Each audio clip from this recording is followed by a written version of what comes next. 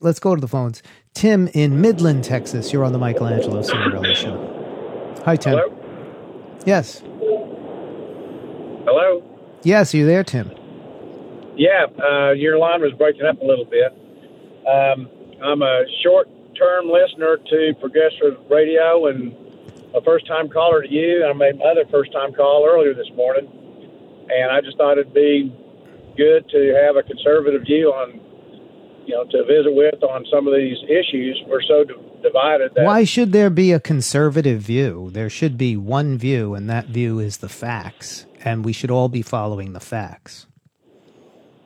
Well, that sounds good in theory, but because of the divided political atmosphere we're in, that's why we have divergent views. The left thinks their views are the only way to go. Well, what do you take issue with? Oh, quite a few things. One, I do give you credit for your playing of the Jared Kushner tape. Kudos for playing the entire tape, whereas, CNN and others would have doctored it.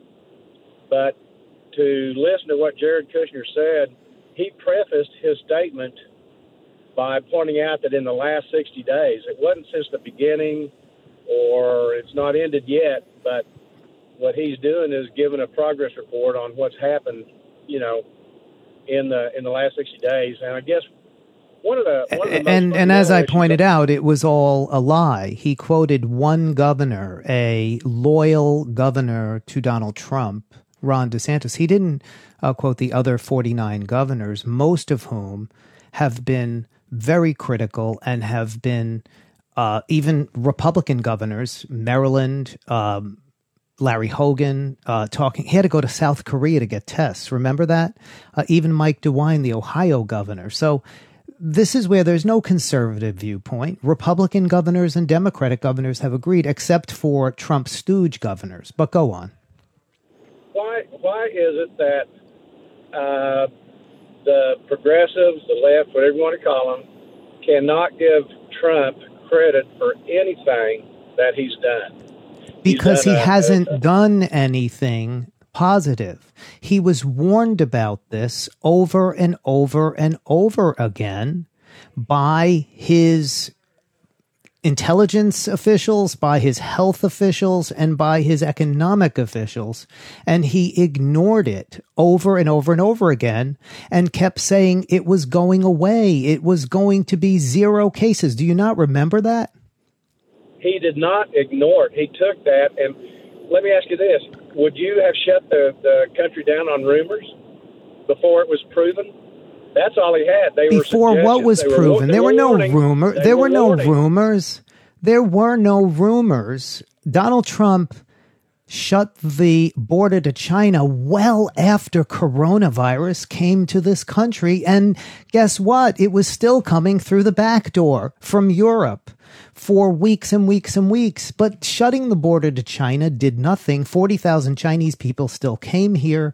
Hundreds of thousands of others came through other countries to here instead of direct flights. He didn't really shut the border. But bottom line was the coronavirus was in community spread in this country before that. Now, let me read you some things, Tim. Is that okay if I read you some things Donald Trump said about China? The animus is... Can we talk about China? Can we talk about China? February 7th, just had a long, very good conversation by phone with President Xi of China. He is a strong, sharp, powerfully focused on leading this counterattack on coronavirus. You know who said that, Tim? Do you know who said that? Do you know who said that, Tim? Do you know who said that? Donald J. Trump. President Xi of China is a strong, sharp, and powerfully focused on leading the counterattack on the coronavirus. February 7th, that's when he said that. Great discipline is taking place in China as President Xi strongly leads what will be a very successful operation. Right? Then he said it again later on. President Xi, I had a long talk with President Xi. We talked mostly about coronavirus. They're working really hard. I think they're doing a very professional job. Then on February 10th, I think China is very, very, professionally run in the sense that they have everything under control. February 10th, I spoke with President Xi. They're working very hard. February 13th, I think they've handled it professionally. I think extremely capable. And I think President Xi is extremely capable. I could go on. February 18th, February 23rd, February 26th, February 27th, February 29th.